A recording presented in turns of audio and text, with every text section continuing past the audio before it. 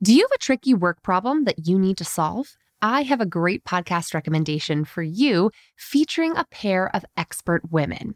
Whether you're just starting your career or a seasoned professional, check out Fixable, a podcast from TED. Hosted by Harvard professor Frances Frei and her wife, leadership coach Anne Morris, the brilliant duo provide honest, actionable advice to help you navigate everything from a gaslighting manager to returning to work after parental leave. They'll leave you feeling empowered and ready to act. Listen to Fixable wherever you get your podcasts.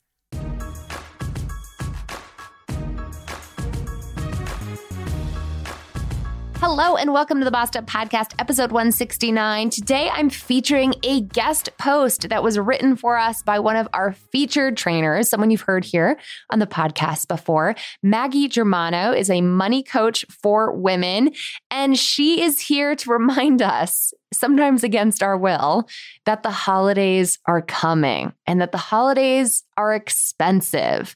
And we could, sure, wait to the last second, charge it all on our credit cards as we usually do, and then be in a whole bunch of debt going into the new year. But we're better than that, bosses. We're going to get it together this year. So now in late October, I'm coming to you with a timely episode about financially preparing for the holiday season ahead. So here are a few boss tips from money coach Maggie Germano on how to prepare for your holiday spending this season. First, you should consider, who are you buying for? Regardless of what capitalism tells us, you don't actually have to buy a gift for everyone you know. If you can't afford to buy gifts for everyone who's important to you, you have to prioritize. So who are the people you absolutely want to buy gifts for this year? You can make a tier 1 must gift list and then a tier 2, a maybe gift list based on what your budget will end up being. If you have a really big family like I do, it might be completely unreasonable to get a gift for every single person. A great solution that my family came up with is this: throw everyone's name into a hat and have each person pull a name out. That's the person they have to buy a gift for that year. It seriously cuts down on spending and takes a lot of the pressure off. Then consider this: how much do you have to spend? Be realistic. How much money can you spend without going into debt or not being able to pay your rent in January? Make sure that you're accounting for all of your fixed expenses and things like food when you're deciding your budget. You definitely want to be able to pay your rent on January 1st. If you're disappointed with the amount of money you have or don't have to spend this year, start planning now for next year. I like to set aside a small amount each month so that I'll have plenty to spend on gifts throughout the year. Adding this line item to my monthly budget has been a game changer when it comes to holidays and birthdays. I now know that I'll always have at least a little bit of money set aside for gifts, so I never have to bust my monthly budget. How much can you put aside each month to prepare for your next December? Then Maggie's got this question for us: how much can you spend on each person?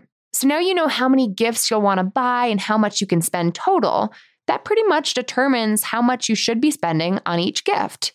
If you want all the gifts to be fairly equal in cost, just divide your total budget by the number of people you're shopping for. If you know that you'll want to get something bigger or more expensive for one person and smaller gifts for the rest, allocate accordingly.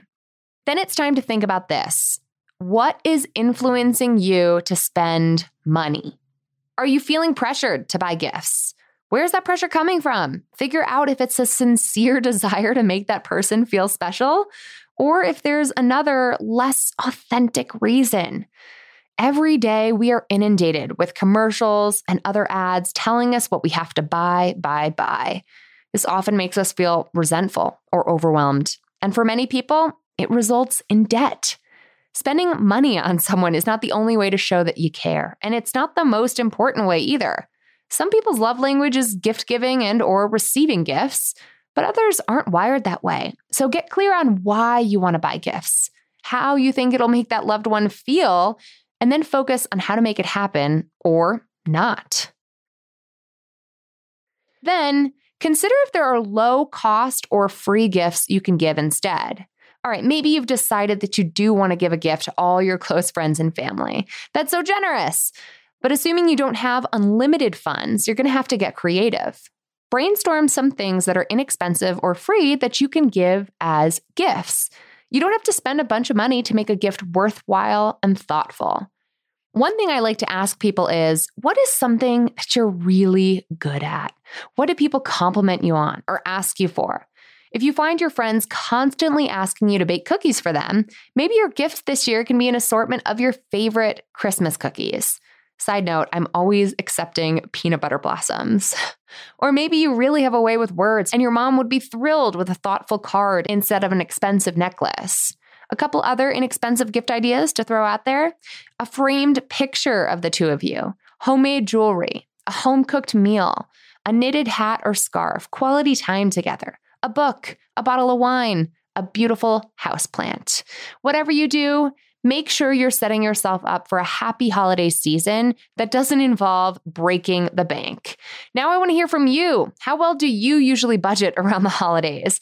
Have you found creative ways to show your love? Are you committed this year to doing things differently?